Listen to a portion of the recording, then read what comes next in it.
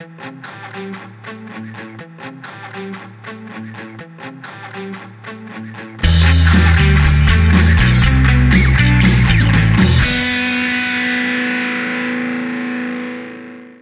and welcome back to Fintech Focus TV with me, Toby. I am absolutely delighted today to welcome back one of the stars of the 2020 series.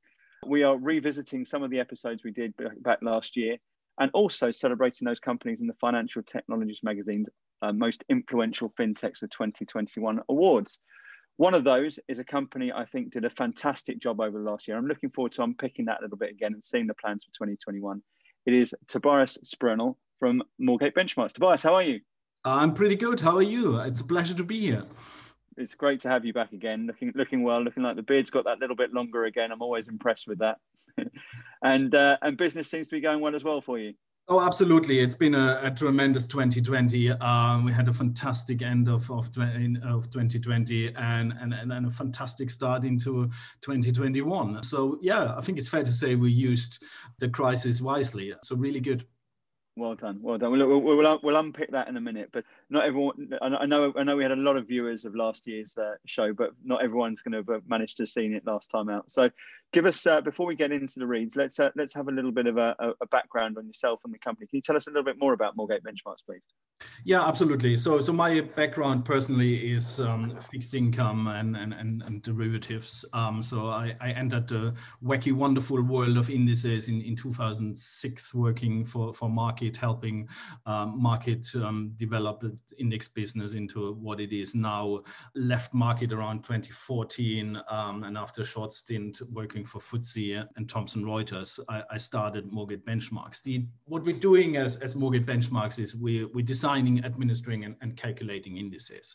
So the idea behind Moorgate was that we really wanted to provide choice to both product structurers, but also to people who have index ideas and really helping these people bring these ideas to life. We think the current market structure is one which is very inflexible.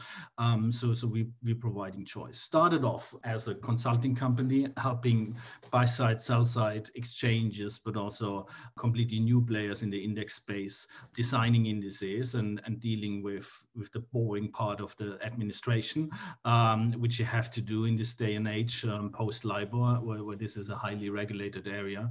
And we've really migrated or transformed the business over the last 18 months from a consulting company focusing on these two areas into a company really offering calculation as well.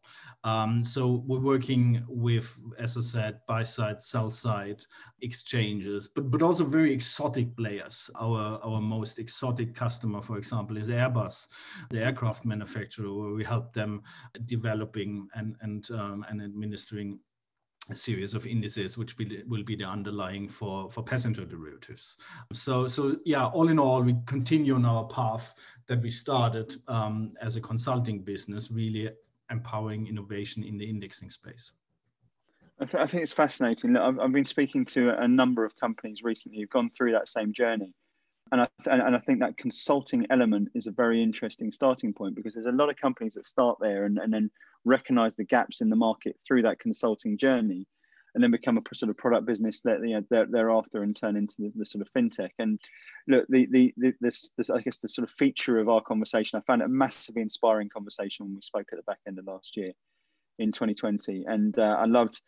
The whole premise of this show has always been about seeing people turn the negative into a positive, and wanting to get people to transform their views of how it is easy to be very defensive and negative through what we've endured over the last year or so on a social basis, into seeing really where the opportunities are. And I think you absolutely embrace that. And that sort of journey from consulting to fintech, I think, and you've mentioned this before about using the time period wisely, benefit from the crisis, keeping the spirits up, keeping your mind straight and coming out stronger from this. That was always your sort of raison d'etre. That was your mantra coming into this. And it's been inspiring to see that sort of come through.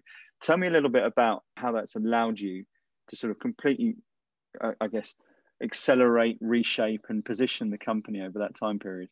Yeah, I mean, there's two things here, right? One is when we started that crisis, or when we went into that crisis mode, well, more than 13 months ago now, we always said, okay, we're going to keep a straight mind. We're going to be positive, and we're going to come out stronger out of that crisis than we went in. No one envisaged that crisis to be that long, but we always said, okay, we're going to use this wisely. We were in a quite fortunate position to be fully capitalized, to really don't have that massive revenue pressure, and really being in a stage where we brought all the pieces of the puzzle together in the second and third quarter of 2020, and that's what we did, right? The crisis really allowed us to really focus and build what we wanted to build faster. There's another point which I wanted to touch on, which is the migration from a consulting company to a fintech company.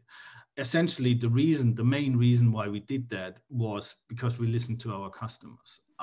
When designing indices for customers and when doing the administration of indices for customers, one of the questions that we always were asked was, can you also calculate these indices for us? And we had to pass on our customers to partners, and we weren't really blown away by the quality we got, the level of service we or our customers got, and the commercial model. And that's why we said, okay, let's build the technology that the market needs. So essentially, there's that one overarching goal. We want to build exactly what the market needs. And we really bring the experience, and I'm giving away my age and my partner's age when we're saying, well, we have 80 years of experience under our belt, and I presume that's not each.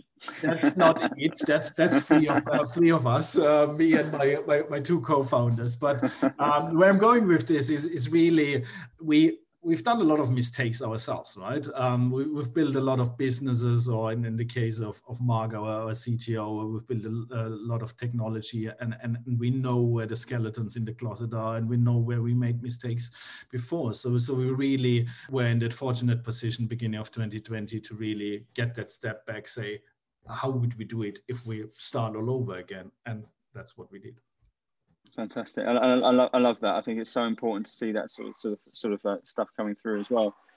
So if we look at the year ahead and how the positions, or how the company sort of set itself up now for the future and the next sort of phase. 2019 was about you getting sort of late seed money. You're now starting to look at a Series A, which is very, very exciting, and sort of take the company onto the next journey. Tell me a little bit about that journey. How's that been, and what's that look like for you so far?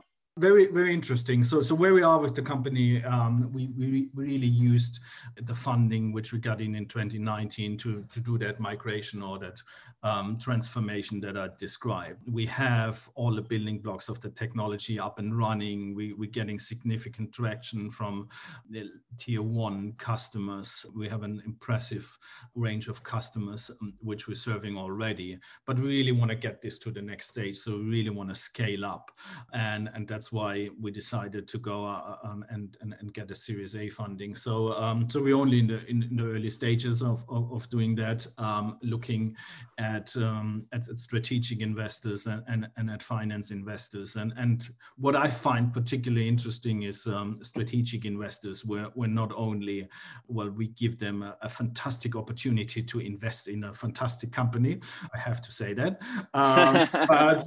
but where we also solving problems for them, right? So there are a lot of companies out there who really need help on the indexing front, where we can come in and where we are interesting as a company where they invest in, but also as a partner that provides the technology they need. I think that's the sort of utopian situation, isn't it? And I've been speaking to a number of companies who've been through, or just been through, or just sort of looking at their Series A as well at the moment, and that sort of piece there where you're getting this sort of trust from the company there to say, look, they want to get this right from an investment point of view. You're looking at a business there that you can be invested into that allows you to get the best possible solution and guide the strategy of that suits you as well. I think it's really interesting about how companies can look at that strategically to build their business.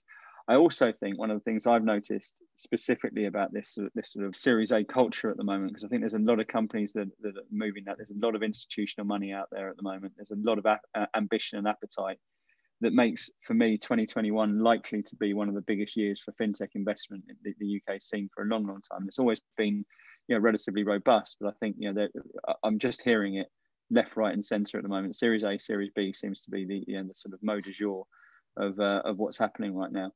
One of the things I'm noticing is about how important it is to get the right investor and select your investors and that team correctly who come into it.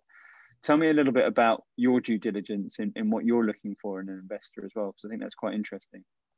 We're really looking for a partner who's in it for the long term, right? And I don't really want to scare any VCs who are watching this away with that.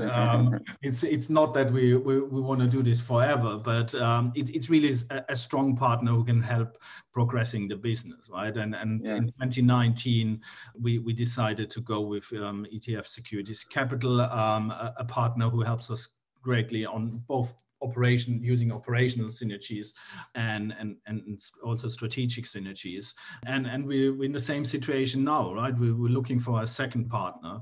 I think, and this will sound much more arrogant than it's meant to be, there's no shortage of people out there who are willing to invest and give us their money, but we're really looking at a partner who can really help us progress, right? Being that as a corporate VC, where we can, as I described earlier, really help bringing the product and their business forward, and them investing us, or this being a VC where we can have synergies within the portfolio. So it's not a scientific process that we're going through, but it's really we're looking at very closely what are the strategic effects of that entity investing in us. And it's almost more risks that we're looking at, right? The number of players out there where if we would decide to go with them, that would close doors, right? Either for future investment with peers in that space, or for customers, right? So we wouldn't really go down the route and engage with an investor, which would really prevent us from doing business in that space with competitors of that investor.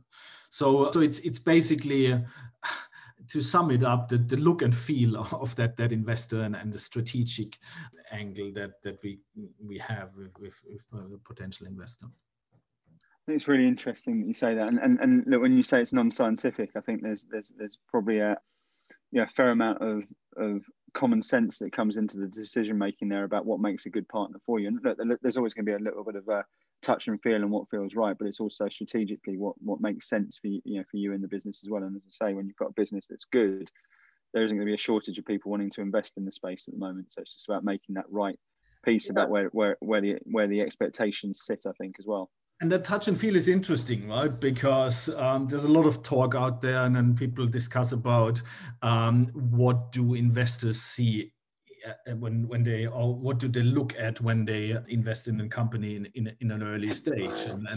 And 4 out of 5 investors will tell you, well, we look at the people and we look at whether we like the people and whether they're likely to really implement what they say they plan to implement. In the stage where we are in, I think it's a two-way game, right? It's not only that investors are looking at us and seeing whether they like us. It's also that they have more and more databases to really value us. But it's also that we are looking very closely at investors. So a lot of people tell me that in the early seed stages, it's the beggars can't be choosers, right? You basically pick whatever you get. Friends and family, yeah. As an entrepreneur, exactly. That's why a lot of people end up with friends and family. But I think as you move on, you have more power on the investee side in a sense that we're looking closely at. Yeah, do we really like these guys? Can these guys really help us achieving our goals? So it's almost turning around a bit. I think it sort of comes, I sort of hesitate to say scientific, but there's obviously a formula that investors are looking for when they're looking at companies and investing at Series A level. It's obviously, more so depending when you get to, how much you're looking to raise. They look at the management team, and you're talking there already about 80 years worth of experience and some good track records of your leadership team. They're looking at the size and scope and scale of the marketplace and how niche and the potential value of it there. And they're looking at the product and they're looking at the track record. Now, to me, it seems you've got a fairly strong set of boxes ticked in all of those sort of areas. So it makes it a very attractive proposition.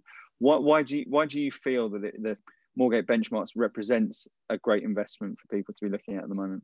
We're really bringing all these pieces of the puzzle together, and then you almost all my thunder by really touching on all of these things, right?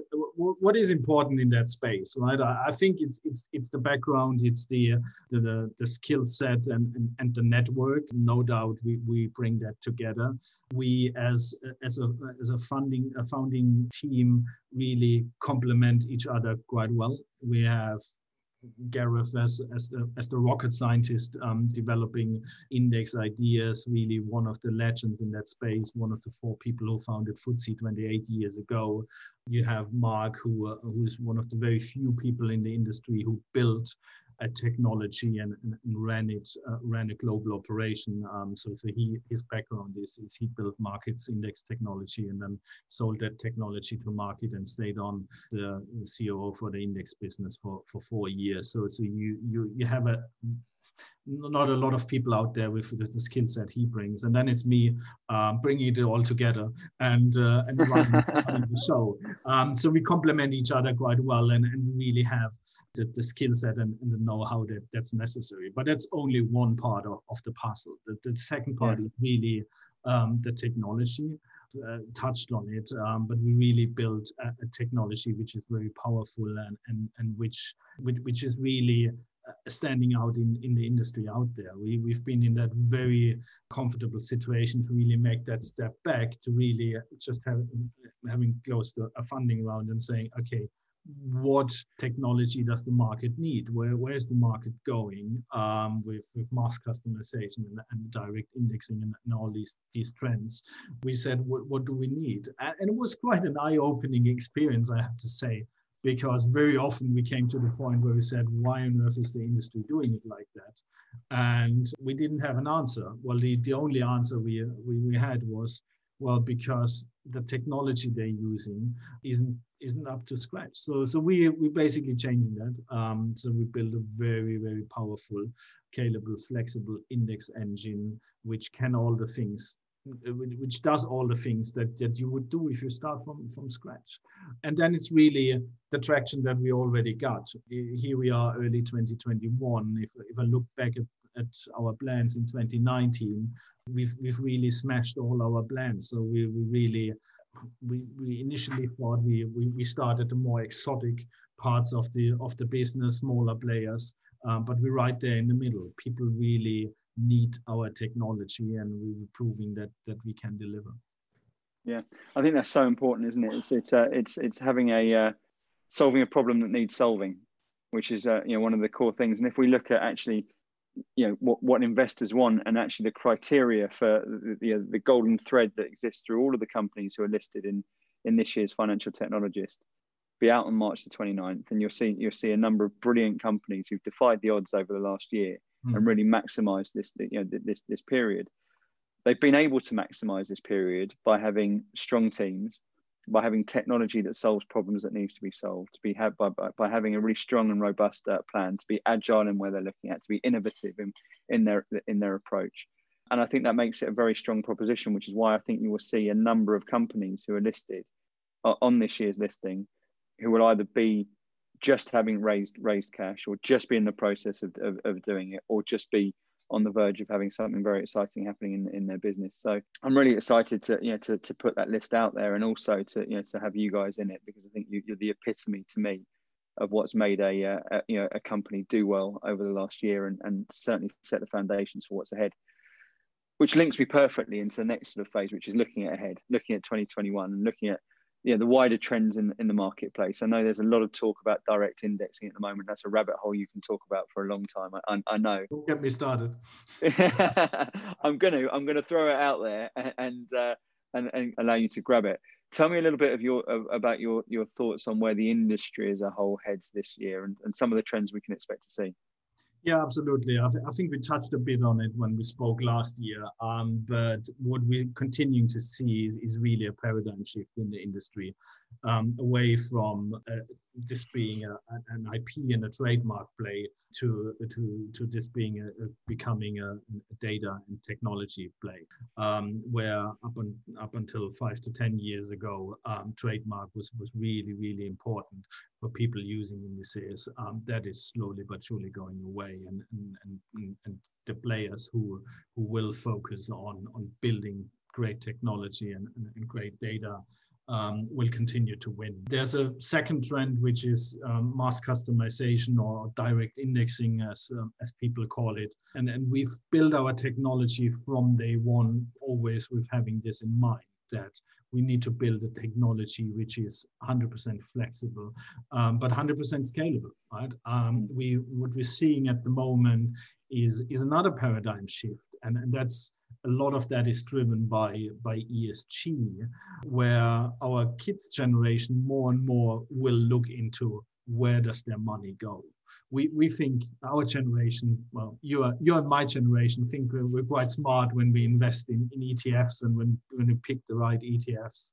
I think our kids' generation will be completely different, right? I mean, they will be on their smartphone. They will be very exactly looking at where's their money going, right? And if I look at my 17-year-old son, he's swiping, in his ideal world, he wants to swipe left and right, not only in Tinder, but also when it comes to his investments, right? Swiping left in terms of, I want to get exposure to North American equities. Swiping right, I don't really want to have exposure to coal or oil stocks, and so on and so forth. So we think the future is mass customization. And direct indexing is the first phenomenon in that vision, right? Where at the moment high net worth individuals can really slice and dice indices and can be very particular on what do I want to have in there and what don't I want to have in there. So we sit in the middle, right? We have this powerful index and portfolio calculation engine, which will be the backbone for direct indexing. And it's not really clear where direct indexing is going, whether that indeed will be a play which really will trickle down from the high net worth individuals all the way to the mass market. The jury is still out, but we're really positioning Moorgate in a way that we can be the engine, if that is the first step into mass customization.